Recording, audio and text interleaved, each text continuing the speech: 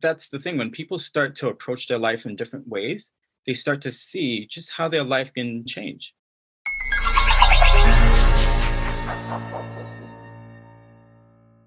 Hi, my name is Gabriella Dennery, MD, life coach at Doc Working, and welcome to the Whole Physician Podcast. I'm excited today to bring my next guest, Dr. Philippe Douyon, who is a neurologist and has a really interesting take on how that can help with brain health and how brain health helps with physical, emotional, and mental health. So, Dr. Douyon, welcome to the Whole Physician Podcast. Thank you for being here today. Oh, thank you for having me. I'm excited to talk with you. Oh, absolutely. Absolutely. I'm going to start right off and ask you about kind of your medical journey. How did you get from neurologist to leading your own institute on brain health? Well, I think in part it's because I've been a patient my entire life. So before I became a doctor, I was diagnosed with kidney disease when I was 18 years old and went through college in kidney disease, went through medical school in kidney disease. And 8 days after graduating from medical school, I walked into the operating room at New York Presbyterian Columbia and had a kidney transplant. And at that time, my father was my donor. And so that really gave me just a unique perspective on healthcare, on how to approach a chronic illness because, I still went through college with a chronic illness. I went through medical school in kidney failure. And so the more that I learned about the brain as a neurologist, I took my personal experience, my professional experience, put all of that together and really started formulating ideas on how to best help patients. And after years of really helping patients with my unique perspective, that's when I decided to form my own institute. So, we're going to talk about your institute in a minute because I just have to say my heart kind of just went, whoa, because I didn't know that part of your story, that your father was your donor. And, having to deal with a chronic illness as you were going through medical training kind of gave you an interesting perspective. Can you share with us what that perspective would be? I mean, it probably goes into the conversation about the institute, but it's like, well, what shifted for you as a medical doctor and a patient as you're going through this process? Yeah, I think the really unique thing is that as a doctor who's always seeing patients, you really see patients begin to completely identify with their disease, right? And there are terms that we sometimes use where it's almost like they become their disease. So I'm an epilepsy specialist by training. And so, you'll have patients that will say, oh, I'm an epileptic, or a doctor will say that patient's an epileptic, as if that is the only thing going on in that person's life, right? And so as a person who's experienced kidney failure, that's part of my story, but that's not the entire story. I'm also a father, I'm a son, I'm a friend, I'm an author. There's so many different aspects to who I am. And so it really depends on what you decide to focus on. And so sometimes people will ask me, well, how did you get through college in kidney failure? How did you get through medical school in kidney failure? And well, there was always a bigger picture.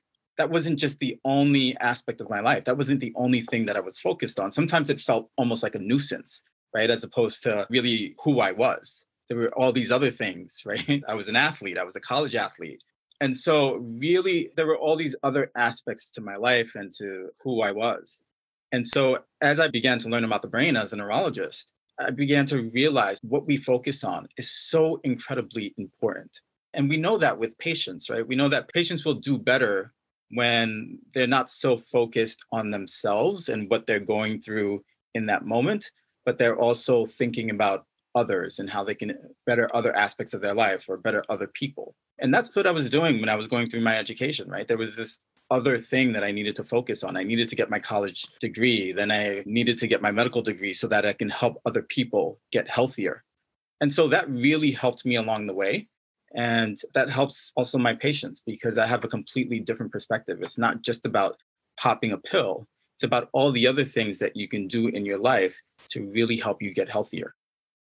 Well, that's interesting to me because I think as a primary care doc, it was kind of the similar situation. It's, as you said, the patient identifies with their diagnosis. And after a while, my diabetes, my hypertension, to be able to really just get attached to it in those ways, like psychologically, emotionally. And at the same time, it's like, but that's not all that you do and all that you are. And, I've been a doctor and I've been a patient as well. And so, yes, there are times when it's easy to kind of get lost in the sauce sometimes, right? And how do you pull yourself out of it in your experience? Because in my own personal experience with medical illness, and diagnoses. There were moments where I'm like, how the hell did I get here? I'm supposed to be a doctor. I'm supposed to be healthy. What's wrong? So, how do you get out of those kind of dark places, do you think? Or do you experience them? Yeah, I think we all have our moments where we experience those sort of dark places, right? Where I know for me, especially when I was in my 20s and in kidney failure, there were moments where I was really angry. There were moments where I was really down on myself. I was in my 20s. I was not supposed to be sick, right? And then I was becoming a doctor on top of that. I was supposed to be the epitome of health, right? And so you're juggling all these different emotions. But now I'm in my 40s, and actually I just had my second kidney transplant after I got really sick with COVID, went through dialysis, and recently was lucky enough to have my second kidney transplant. And just with the experience that I've had over the years, it was a completely different approach to it this time, you know? And it was still a lot of times taking the focus off myself. That's one of the things that I realized, at least for me and for others. In those moments where you are down on you, take the focus off yourself and do something really good for somebody else. And being a doctor allows us to do that, right? Because we're always focused on other people. And so that really allows me to get out of those darker moments. I think that's such a precious thing to say. It's like when you want to break that cycle of negativity, I've been in those cycles of self pity. I'll just call it what it is. And somebody says, well, serve, Gabriella, break the cycle by serving, by doing something good for someone else. I think that is a huge lesson to share and to have learned and to continue learning. So thank you for sharing that with us. So tell me about the Brain Institute, because you talk about how your thoughts and how managing one's mind is just as important as managing one's body. Is that kind of your approach, or am I making stuff up? No, that's definitely part of it, right? So science tells us that we have anywhere between 12,000 to 60,000 thoughts per day. And I don't know how they count these thoughts, but that's what the science tells us. And 60 to 70% of those thoughts are negative. And not only that, but 90 to 95% of those thoughts are the same exact thoughts that we had yesterday. And so when people are trying to change their lives, the first thing that they need to do is change the way that they think about their lives, change the way that they think about themselves. Because the thoughts that we have really govern the actions that we're going to take. And so changing the way that you think about things is incredibly important to getting healthy, to being successful, to creating the life that you want for yourself. Right? And so a lot of patients that we see are engaged in that self-pity, or it's almost like they're waiting almost for their next attack, right? So I said I was an epilepsy specialist. There are patients that I'll see that haven't had a seizure in 6, 7 months. And when I see them and I say, well, what have you been doing for the last 6 or 7 months? They're like, oh, nothing. I'm an epileptic. But you haven't had a seizure in 6 or 7 months. Are you just waiting for the next one to occur? Right. And so changing the way that we think about our health, I think, is really important. So, what changes would you encourage someone to make, starting with their thoughts and how they think about their health? How do you get them to make those kind of shifts? So I think having new experiences is really, really important. So a lot of people are living the same day over and over again, right? They have the same morning routine. They talk to the same people. They go to the same places. And our brains thrive on newness, right? When we have new experiences, that allows our brain to make new neurons, new connections. So that's incredibly important. I tell people all the time, being a creature of habit is literally killing your brain, right? So I think having new experiences is incredibly important. The other thing that's really important is physical exercise. Exercise is one of the most powerful things that you can do for your brain health. It's the biggest promoter of neuroplasticity, your brain's ability to make new neurons and new connections. So it's not just great for the body, it's great for the brain. And it's probably the most powerful anti anxiety, antidepressant treatment that we have. So those would be the two things that I would say that people can do to get started, to sort of get themselves out of the rut. Once a patient gets underway, does something different, talks to somebody new, changes up their routine a little bit, start thinking about nutrition and exercise and those kinds of other factors that come into play to brain health, what surprises them about their results? So I think one of the biggest surprises is how their life begins to change, right? And so there are certain illnesses that you're not going to cure. Most illnesses you're probably not going to cure unless they're lifestyle diseases and you're changing your lifestyle. But that doesn't mean that you don't manage them differently. That doesn't mean that the symptoms don't start to dissipate. There was one time I took care of a police officer who was having multiple seizures, but a lot of it was really stress induced from his job. And so when we would talk about that stress and we would talk about ideally what he wanted his life to look like, he actually didn't want to be a police officer anymore. He wanted to do something else. And so I encouraged him to follow what his passion was. He created this entire new business on his own, and his seizure episodes didn't 100% go away, but they significantly decreased, improving the quality of his life, improving his relationship with his family. And he was just in a much different place. And I think that's the thing. When people start to approach their life in different ways, they start to see just how their life can change. I mean, that's a powerful story right there. And sometimes the changes can be very subtle and sometimes like huge, such as this one, but there's always an improvement in hope. And to be honest, one of my favorite patients was a woman who was on dialysis. And she had a goal when I asked her what her vision was. And she said, well, I want to get off dialysis. And it seemed like such an outlandish, impossible goal. But because of that, and she could actually see it, taste it, and feel it, she changed her dietary habits, her exercise habits, just everything went overnight. More so than me saying, well, this is what you have to do, this is what you have to eat, this is what you can't eat, et cetera, et cetera. There was no motivation there, but the motivation had to come from her. And so I appreciate the fact that, once you ask this person, what do you see yourself?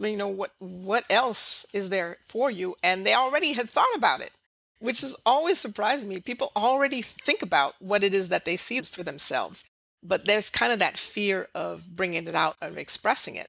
So the fact that you asked probably helped him give himself permission to go for it, which was, I think, is also part of what you do as a healer, not just as a neurologist, because most people would say, okay, you didn't get a seizure. Great. I'll see you in 3 months. And that's not what you did. So I'm totally, totally impressed. So that's the focus of your work as you're focusing on brain fitness. And so I understand that you also teach courses and you speak about it, that you've written a book. Tell us a little more about that. Yeah, so we've learned so much more about the brain in the last 20 years than we have in probably the previous 100 or 200 years. And one of the big things that we learned is that our brains are constantly changing. They're constantly evolving with every thought that we have, every action that we take. And so I wrote a book about that called Neuroplasticity, Your Brain's Superpower, because the reality is that if you can change your brain, then you can change your life, right? Because if you're changing your brain, that means you're changing the thoughts you're having and the actions that you take. And nobody becomes healthier, nobody becomes successful without taking charge of their brain. And so I also created an online course to help people with chronic medical illnesses, neurological illnesses, really take charge of their brain so that way they can get healthier. So that way they can create the life that they want for themselves. So that way they can be successful in whatever that means for them. And, the course is really based both on my personal history as well as my professional history. So it combines that to really help people. Excellent. I'm curious about Nuri the neuron. Yeah. I was like, wow, so you're not only trying to teach adults about taking charge of your brain, but you're also trying to reach children. So tell me more about Nuri the neuron. Yeah, so Nuri is a little character that I created to help kids really learn about how everything that they do impacts their brain.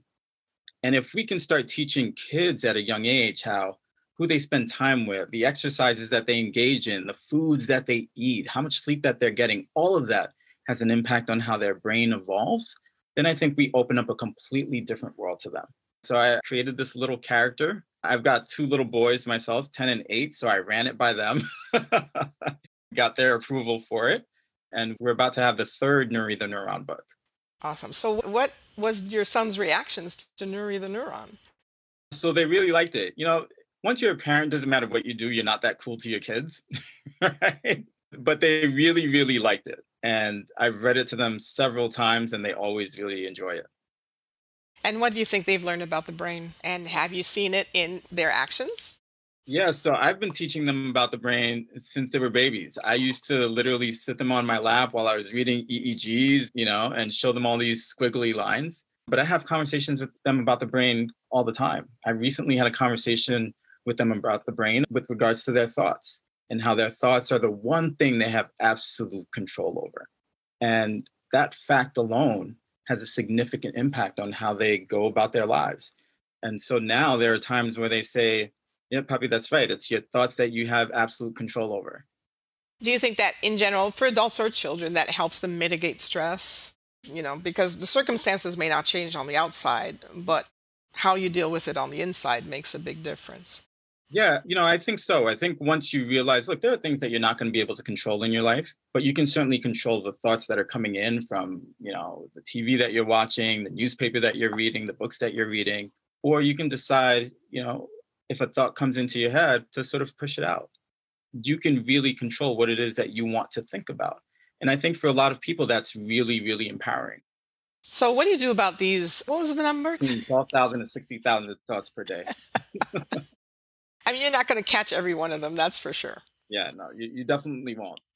But the ones you're aware of, you get to make the decision. I just want to clarify that. It's okay to have 60,000 thoughts a day. Clearly, some Hopefully, people are overthinkers, right? I mean, if they that, have 60,000 thoughts per day. definitely. It's like, okay, maybe a little meditation, but let me not go there.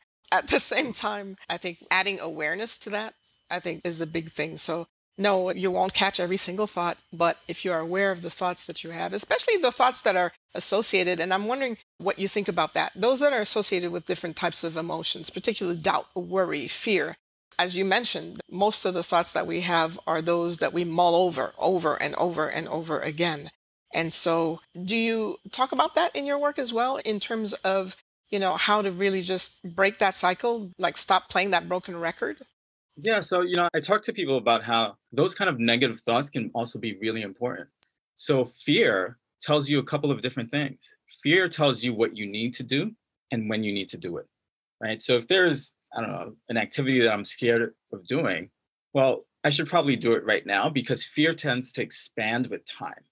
The longer you go without facing your fear, the greater the fear grows, right? So you can use those negative emotions, those negative thoughts to your benefit.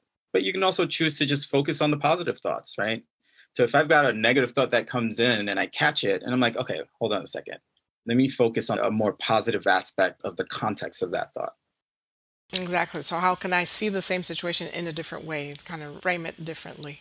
So, what I'm hearing from what you're just saying is that whatever thoughts come in, they're not necessarily good or bad thoughts, they're just thoughts. Or the emotions associated with them, they're not necessarily good or bad, they're just what it is. And so now there's a choice and a decision about, okay, well, let me see how I'm going to approach this now that I have a little more neuroplasticity. After reading your book and after taking your course, I can handle it differently. I have one more question for you, Philippe, because what I do know about you is that you are just crazy about tennis and that you were part of tennis associations at one point, if I remember correctly. And yeah, I mean, sometimes these kind of passions need to be put aside for other considerations and self care and all this other stuff. And so, do you anticipate going back to playing soon? Yeah, the funny thing is just about half an hour ago, I called the National Tennis Center about trying to book a court for this weekend. And I'm a month out from surgery, so I still have to limit my physical activity. But over the last week or so, I've sort of gradually increased it. And I'm not going to do a lot on the tennis court, but I'm certainly looking forward to just getting out there. I'm going to take my girlfriend out, feed her some balls, and we'll see if I get to hit some balls also. But tennis is part of who I am. It's part of my story. I love tennis. I'm involved in tennis. I'm on the board of the Harlem Junior Tennis and Education Program. So I get to pass on my experience now to the younger generation. And I absolutely love it. So, can I ask you, do you see a link? Because to me, everything is connected. There has to be a link somewhere between your passion for tennis and your passion for brain health. Oh, absolutely. So I wrote a tennis article not too long ago, and it really applies to all sports, right? Because I think sports give our brains what we need to be successful often on the court. And so with tennis in particular, you look at all these professional tennis players, they're all polyglots. They all speak multiple languages. They don't stay in one country for months at a time. They're constantly traveling. But because they're so physically active, their brains are constantly making new neurons and new connections, and their ability to pick things up, including languages, is that much easier. So if Serena Williams wins a tournament in Italy this week, she'll deliver her victory speech in Italian. Next week, she wins a tournament in France, she delivers her victory speech in French. And so, yeah, I mean, athletes are really great examples of just how our brains are able to evolve, to change, and to adapt. Well, now I'm motivated to go to the gym. Thank you. That helps tremendously. I never thought about it that way. That's beautiful. Thank you. Last question for you. Where can we find you?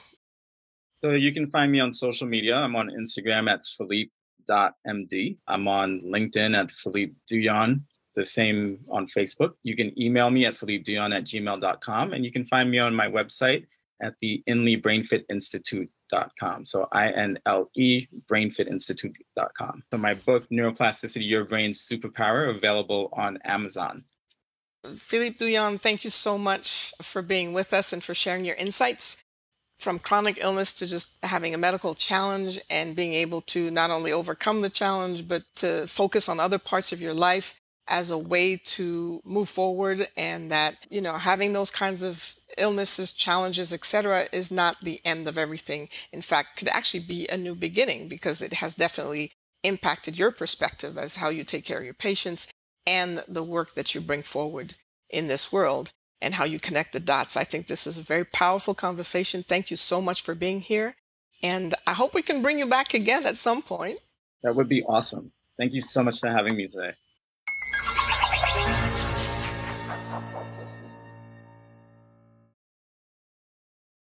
Hi, I'm Dr. Jen Barna, founder and CEO of DocWorking. As a practicing board certified physician, I know firsthand that time is our most precious commodity. I also know I wouldn't be where I am today without the support of coaching. As a decision maker in your organization, there's an excellent chance that retention of your staff is top of mind. At DocWorking, we can help because we deliver meaningful, confidential, affordable, and scalable well-being support to your entire team. In order to do that, we've brought together a team of expert coaches and a 24/7 care line staffed by experienced therapists and counselors available around the clock 365 days a year. We take pride in answering your calls with a person, not a recording. We provide success coaching designed to take minimal time, and we deliver it straight to your inbox every single week.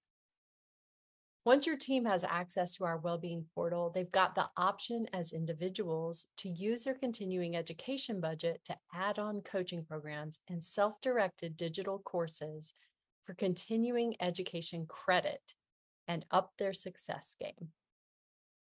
This is not just for doctors. This is for everyone on your team.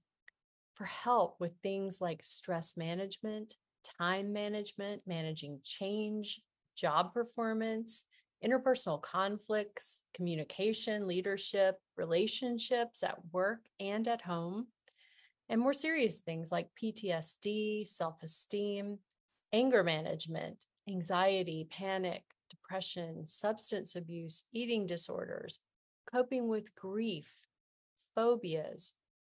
The list goes on.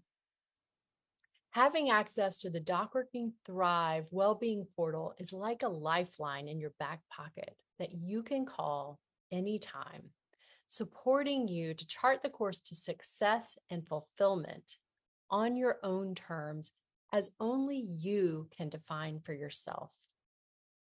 What if you and your coworkers could pick up a phone anytime, night or day, and make a call to get help with things like these? No matter how busy you are, could you benefit from a 1-minute video from a top success coach every single week, plus additional resources and the ability to pick up a phone and call for extra support anytime? What if you could be part of a growing community of like-minded people to help you with things like strengthening your resilience, identifying what matters most to you, and accelerating your path to get there? Our team is already helping over 80,000 healthcare professionals. We're here to help you and your team too.